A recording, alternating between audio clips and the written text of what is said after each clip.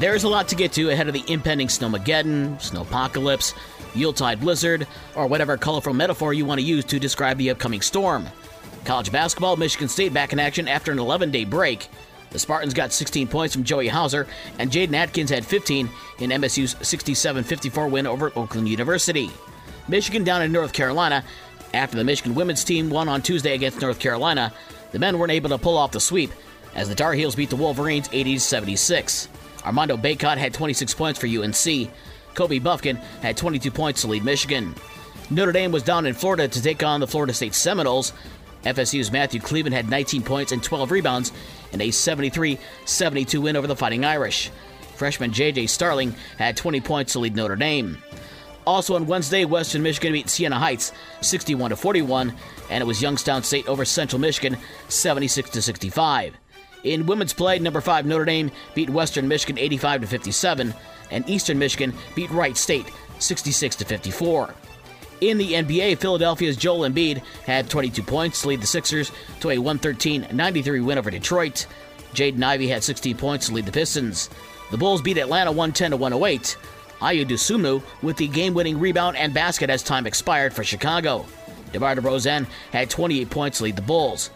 And Tyrese Halliburton had 33 points to lead the Indiana Pacers to a 117-112 win over the Boston Celtics. In the NHL, rookie forward Elmer Soderblom broke a 3-3 tie in the third period as the Detroit Red Wings snapped a 6-game losing streak with a 7-4 win over the Tampa Bay Lightning. In Chicago, Roman Josi and Thomas Novik scored third-period goals to lead Nashville to a 4-2 win over the Chicago Blackhawks. Thursday Night Football to start Week 15 of the NFL season has Jacksonville at the New York Jets at 8:15. And some sad news out of the NFL.